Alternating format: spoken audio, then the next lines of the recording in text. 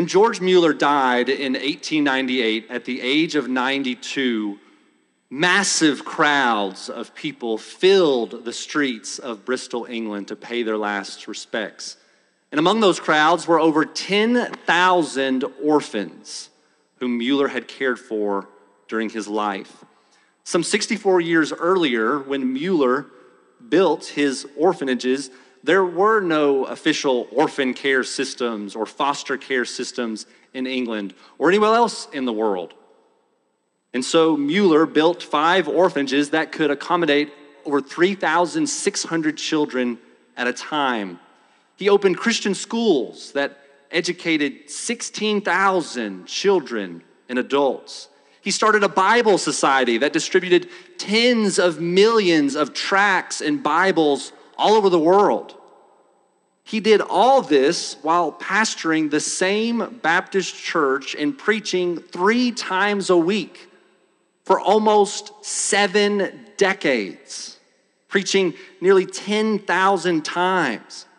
Then, at the age of 70, he fulfilled his lifelong dream of becoming a missionary and spent the rest of his life, the next 17 years, traveling to 42 different countries and preaching to a total of somewhere around 3 million people. Famously, he did all of this without ever asking for a dime, or a pence, I guess, in England. At the age of 25, he gave up his salary and relied on the Lord to provide for all the needs of his family and his ministry by prayer alone. He did all this through poor health and much sorrow. He outlived his entire family, including all 4 of his children. Without a doubt, George Mueller experienced extraordinary success and also extraordinary sorrow. But at the same time, he also experienced extraordinary happiness. For all the stress of all his responsibilities and for all the sorrow of his life, he was known by all who knew him as a happy man. So, what was the secret to his extraordinary happiness and success? How did this man who had so much stress and sorrow, how did he obtain so much happiness? And how can we be happy? How can we be happy like George Mueller and live a happy life no matter our circumstances? Well, we don't have to wonder because he told us. Here's what he said in one of his sermons. In what way shall we attain to this settled happiness of soul? How shall we learn to enjoy God? How can we obtain such an all-sufficient, soul-satisfying portion in him, as shall enable us to let go the things of the world as vain and worthless in comparison?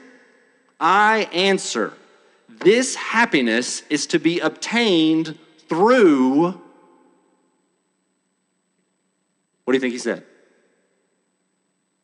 You were George Mueller, how would you fill in the blank? Well, you'll have to wait a little while to find out what he said, but if you will look closely with me at this text, I don't think you'll be surprised at his answer once we get there. Because the way to have a happy life is right here in front of us in Psalm 1. It's by no accident that this is the first of the 150 Psalms. The book of Psalms is not just a random collection of ancient Hebrew hymns. It has a deliberate structure that communicates a message about how we as sinful humans living in a sinful world can delight in a holy God. How we can be happy. Psalm 1 starts us on this path to happiness, on the way to a happy life. In fact, that's the first word of the psalm, happy. Now, I know most of you probably have a translation like mine that begins, blessed is the man. But the first word means happy. And some versions even translate it that way. This whole psalm shows us the way to be happy men or women by contrasting 2 radically different ways people pursue happiness. One is the way of the wicked. The other is the way of the righteous. One is the way of the world. The other is the way of the word. This psalm is a contrast between the wicked who follow the way of the world and the righteous who follow the way of the word. The contrast starts immediately in the first verses. Look there with me. Happy is the man who walks not in the counsel of the wicked, nor stands in the way of sinners, nor sits in the seat of scoffers. To start on the way to happiness, you must stop following the way of the world. The happy man does not walk in the counsel of the wicked. He doesn't live according to the way the world thinks he should live. And he does not stand in the way of sinners. He doesn't associate with sinful, worldly lifestyles. And the happy man does not sit in the seat of scoffers. He doesn't join or give approval to those who mock God by their sin. The psalmist gives us three groups of three. You notice them? Walk, stand, sits, counsel, way, seat, wicked, sinners, scoffers. By doing so, he's giving us a comprehensive description of a worldly person who completely conforms to the sinful ways of the world in their heart and mind and in their words and deeds. This is not the way to happiness. This is the broad way that leads to destruction, as we will see later. The way to a blessed and happy life is described in verse 2 by way of contrast. Happy is the man who walks not in the counsel of the wicked, nor stands in the way of sinners, nor sits in the seat of scoffers. Verse 2. But his delight is in the law of the Lord, and on his law he meditates day and night. The translation here probably isn't strong enough. The original uses the language of a sharp contrast. It should probably say instead or in contrast. The happy man does not follow the way of the world. Instead, his delight is in the law of the Lord. His joy, his happiness is not found in the world. Instead, it is found in the Word of God. The law of the Lord here is a reference to the entire Old Testament, and today to the entire Bible. The happy man loves the Bible, and he meditates on it all throughout the day and night. But there's more to his delight than just a mental aspect. Remember, the comparison here is with a wicked man who totally is given over to living like the world. So the implication is that the happy man doesn't just think about God's word, he does it. He's not a hearer, only deceiving himself, but a doer of the word. Part of his meditation is figuring out how to do God's word, how to apply it to his life. His delight is in meditating on and applying God's word to his life. That's his joy. That's his love. And that's where it's got to start. The way to happiness starts with a different love than the sinful world. It's not enough to just say the way to happiness is to stop living like the world and to start meditating on and applying God's word. Because most of the things that we think and do and say are simply the natural result of the desires of our heart. That's what Jesus said. He said things like, out of the abundance of the heart, the mouth speaks. And out of the heart of man come evil thoughts, sexual immorality, theft, murder, adultery, coveting, wickedness, deceit, sensuality, envy, slander, pride, foolishness. That's a lot of really bad stuff. And Jesus says it all comes out of here. It all comes from our hearts. What we love shapes who we are and what we do. And so the sinful man described in verse 1 is not merely someone who lives like the world. He is someone who loves the world. His delight is in the world. But that is not the way to happiness now or in the future. It's the way to a miserable life. And so if we love the world and act like the world and think like the world and talk like the world and entertain ourselves like the world and spend our time and money like the world and raise our children like the world and do everything else like the rest of the world, then we should not be surprised when we are anxious and depressed like the world. But instead, if we love the Word of God and we meditate on it and apply it to our lives all throughout our day, then we will be happy. And by meditating on it and applying it to our lives, we are cultivating a greater love for it. When the Bible uses the word meditate here in verse 2, It means something more like thinking out loud than it does silent reflection. It's the same word used elsewhere in the Bible for the sound of lions growling or people muttering. The Hebrew word even sort of sounds like those noises. It's kind of like our English word murmur. Biblical meditation is more like a brilliant but slightly quirky physics professor walking across campus muttering to himself as he's trying to solve some riddle of quantum mechanics. It's a lot more like that guy than it is like the guy who's sitting silently on the ground with his eyes closed and his legs crossed and his thumb and his middle finger touching one another. Biblical meditation is a way of filling the mind. The world meditates to empty the mind, but the happy man meditates to fill his mind, specifically to fill his mind with the Word of God. In order to cultivate a love for God's Word and meditate on it and apply it to our lives, listen, we're going to have to do more than just read it for a few minutes in the morning and then take off and forget about it the rest of the day and never think about it again. We're going to have to keep bringing it back to our minds as we go about our day at work or at school or at home so that we can apply it to new situations that arise. One practical way we can do this is by memorizing it, which is probably what the happy man in this psalm did. Because back in the day in Israel, they didn't have books or Bibles like we do today. They had scrolls that were extremely rare and valuable and always kept in the synagogues. And so the way to bring God's word back home or to work, to meditate on it, in order to do that, the happy man had to memorize it. And memorizing God's word is still a good way to meditate on it today. Whether we're busy running a whole bunch of orphanages like George Mueller or just running a whole bunch of errands around town. If we memorize God's word, we can bring it with us in our minds, even when we can't read it or listen to it. Now, I know some of you say that you're just not good at scripture memory, that no matter how hard you've tried, you just can't memorize Bible verses. I know you say that, but I don't believe you.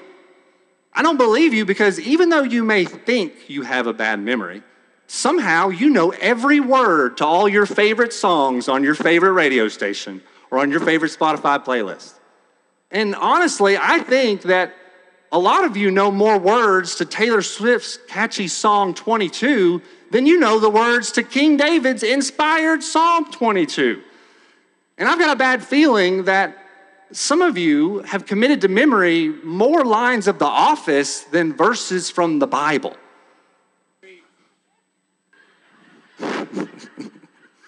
So let's just go ahead and settle the issue once and for all. That it's not a matter of ability. It's a matter of proclivity. It's not fundamentally an issue of the mind. It's fundamentally an issue of the heart. If you love the Word of God, you will keep it in your heart and mind, just like you do the trivial songs and jokes that you love. This is the way to a happy life. To love the Word of God and meditate on it and apply it to our lives all day long. When we love the Word, we'll take a verse or even just a word or two from our morning devotional and we'll turn it over in our minds throughout the day.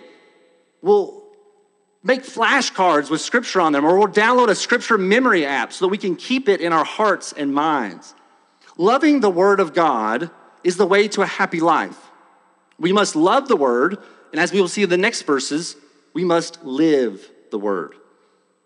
These next two verses vividly illustrate the contrast made in the first two verses. The psalmist takes us outside to nature to show us a picture of what he's talking about. Verse 3.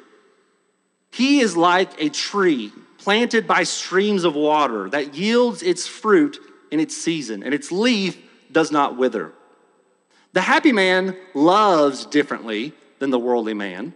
He lives differently than the worldly man, and so he looks differently than the worldly man. His life looks like a vibrant green tree, flourishing and fruitful and full of life. The reason why is because he's planted by constantly flowing streams of water, which would have been absolutely essential given the kind of weather that they have in Israel. Israel has a mostly Mediterranean climate. That means they don't have 4 seasons like we do, but just 2, a rainy season and a dry season.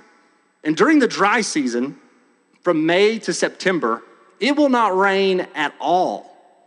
And so during those 5 months, most plants shrivel up and the ground gets hard and dusty. But this tree is planted by a never-ending stream of water, so its leaf does not wither. It's always green, it's always fruitful, even in the dry season. It's evergreen. That's the picture the psalmist wants to show us of the life of a happy man who loves God's word and meditates on it day and night. He flourishes in every season of life because he is always nourished by the living water of the word of God. He's always fruitful. He's always prosperous. That's what the end of verse 3 says. In all that he does, he prospers. Now, hold it right there before your mind starts getting all Joel Osteen prosperity gospel on me. Let's think about this statement for a minute. What does that mean? In all that he does, he prospers. Is it a statement is that statement a principle or a promise? Well, according to God's word, the answer is both. Because in general, the man who follows God's word will be successful in an earthly way. In general, not lying and not stealing from your customers is usually a way to have a successful business. In general, not being lazy but working hard as unto the Lord is a good way to be a successful student or parent or employee.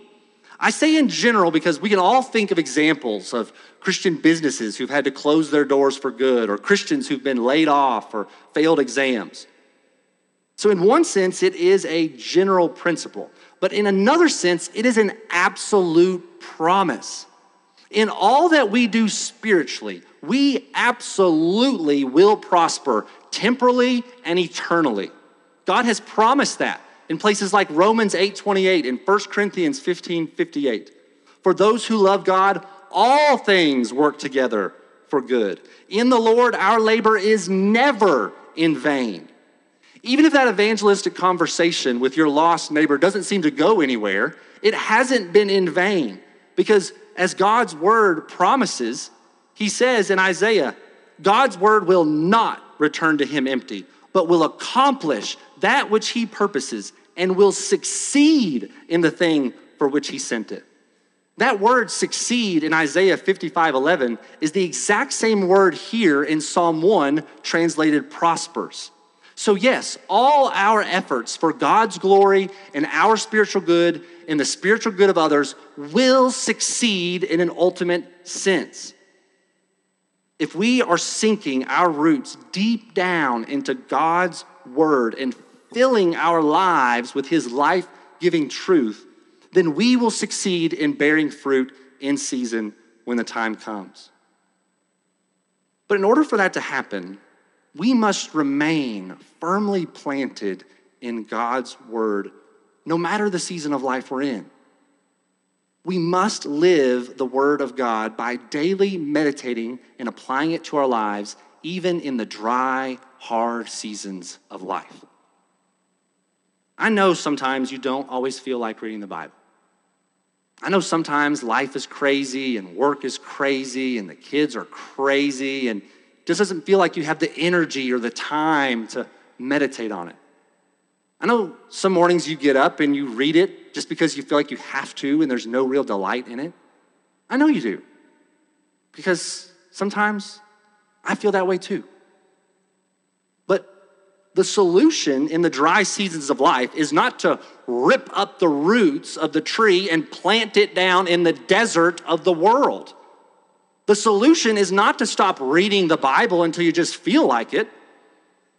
Because if in those dry seasons of life, when you don't feel like it, when you don't feel like you're growing or thriving, if you will keep your life rooted in the living word of God, then the leaves of your faith will not wither when trials come.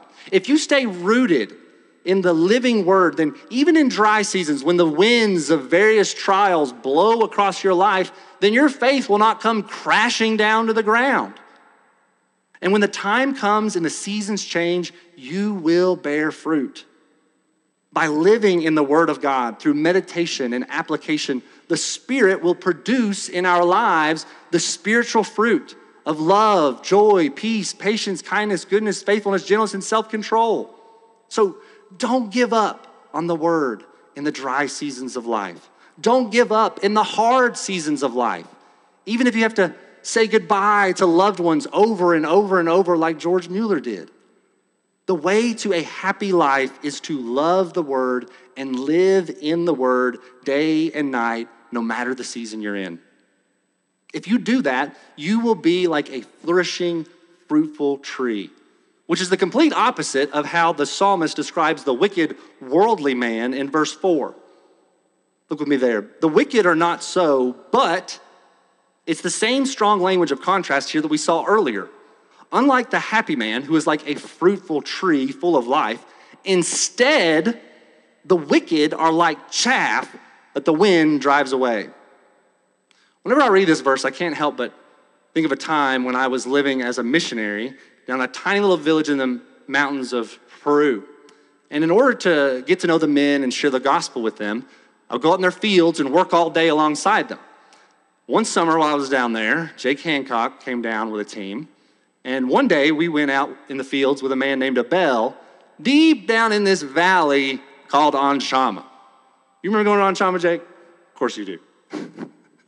I say that because the way to get down to that valley was like straight down. It was like an hour hike straight down.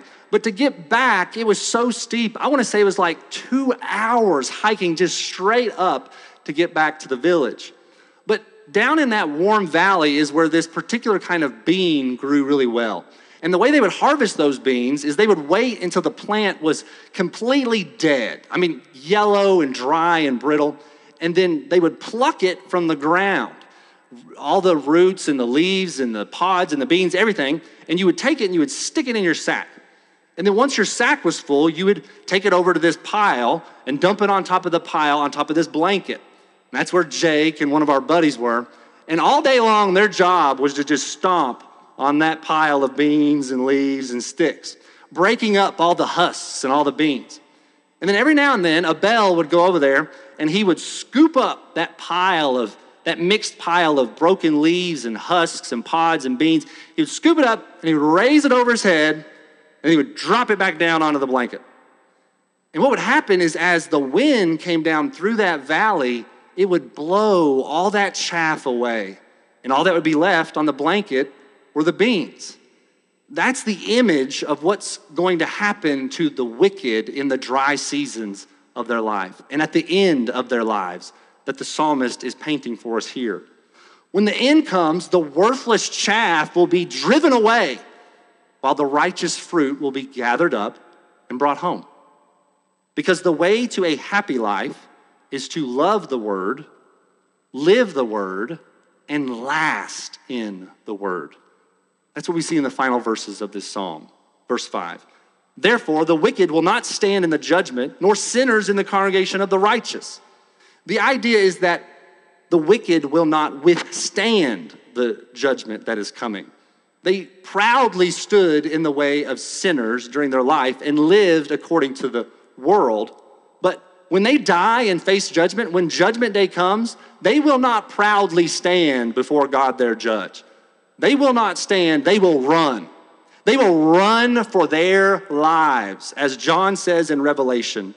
They will run to the hills to hide themselves in the caves and among the rocks of the mountains, calling to the mountains and rocks, fall on us and hide us from the face of him who is seated on the throne and from the wrath of the Lamb, for the great day of their wrath has come. And who can stand?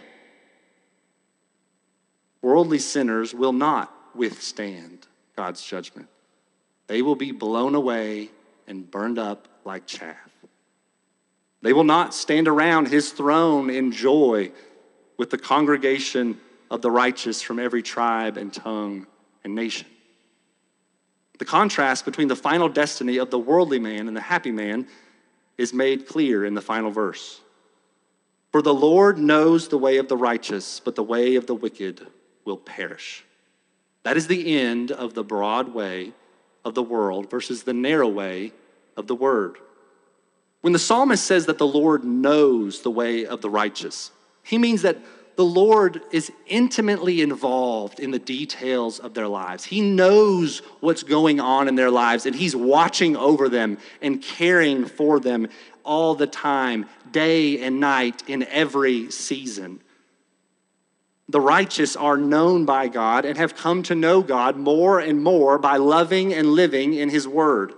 And their end will be the lasting, eternal happiness of knowing God, even as they have been fully known by God.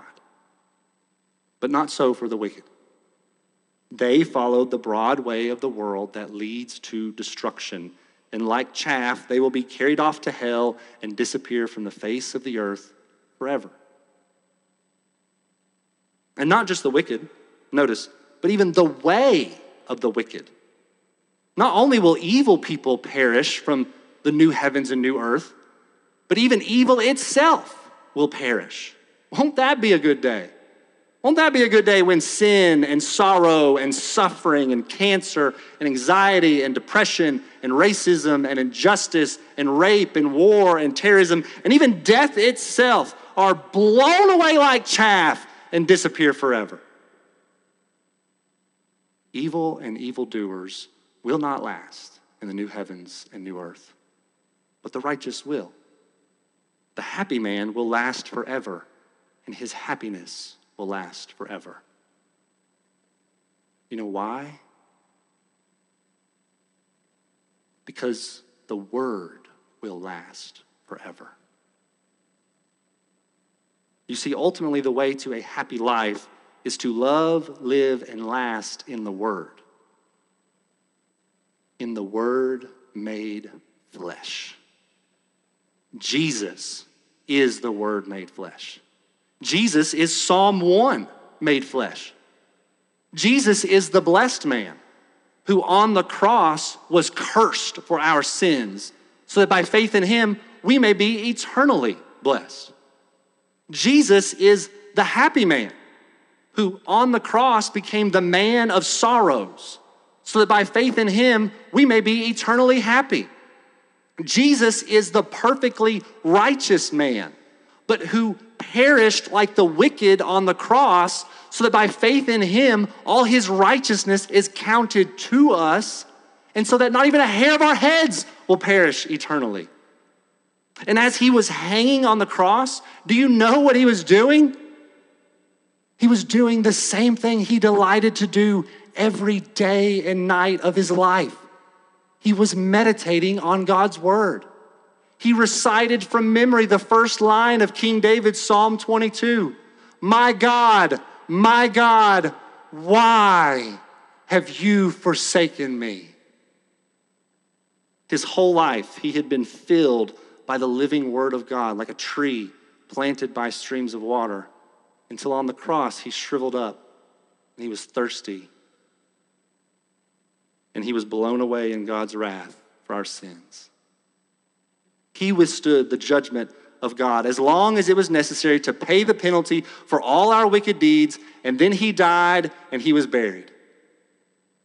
But 3 days later, he stood again amongst the congregation of his disciples, who by faith in him are counted as righteous and will never perish. If you want to be happy now and forever, there is only one way. Jesus is the way. Jesus is the way. You must repent from following the broad way of the world. By faith in Jesus, you must turn to the narrow way of the Word of God. And when you do that, the Spirit gives you a new heart. And planted deep down in that heart are seeds of new desires and new fruits. You will love the Word of God and drink it in like oaks of righteousness planted by streams of water in a dry and weary land. You will live by the Word, by the power of the Spirit, and bear much fruit, spiritual fruit that will last now and forever. And as we love the Word and live the Word, the weeds of sin in our hearts will wither up and the Spirit will blow them away like chaff. That's what happens when by faith we turn to the Word made flesh, Jesus Christ. You realize what this all means?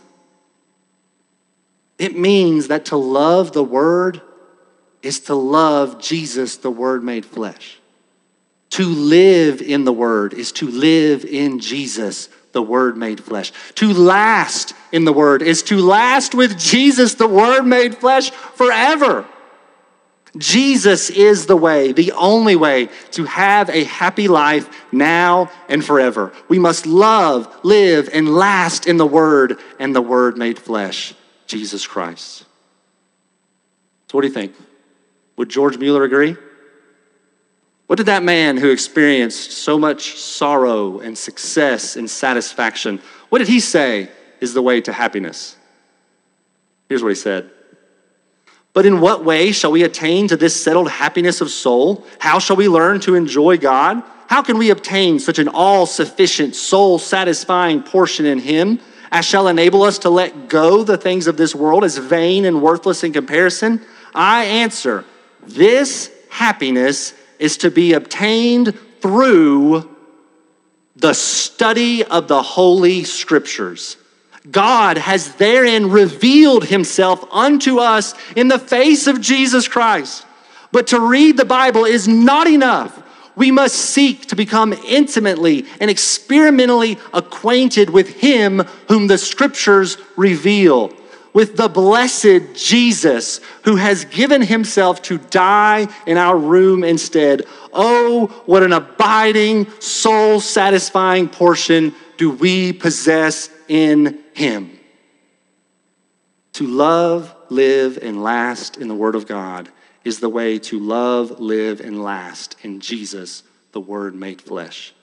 And that is the way to a happy life now, and that is the way to live happily ever after.